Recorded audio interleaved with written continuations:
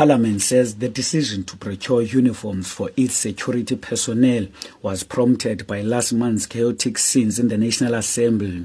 It says after the incident, Parliament was forced to review its security policy. The personnel are currently wearing black pants and white shirts. Spokesperson Luzuko Jacobs says the clothing of the security staff is just one part of the issues Parliament is addressing relating to security within the precinct. So the issue of uniforms for the security and safety officials of Parliament is one such consideration. It is currently underway. We are procuring appropriate uniforms for our officials. We would like also for them to have proper name tags that are visible. Of course, in response to some of the security breaches that now we have identified have occurred. EFF says it is against security personnel entering the National Assembly chamber to remove MPs for their conduct and what they say inside the House. Party National Spokesperson Ndlozi explains. You can never close them out of illegality.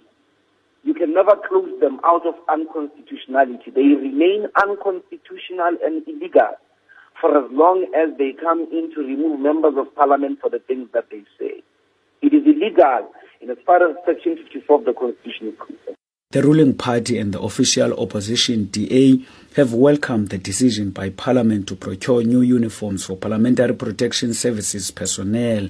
ANC caucus spokesperson Muloto Mutapu and DA Chief Whip John Steenhuisen. It is therefore an appropriate move for Parliament to introduce a uniform for protection services so that they can be identifiable as and when they are required to render their services inside the chamber.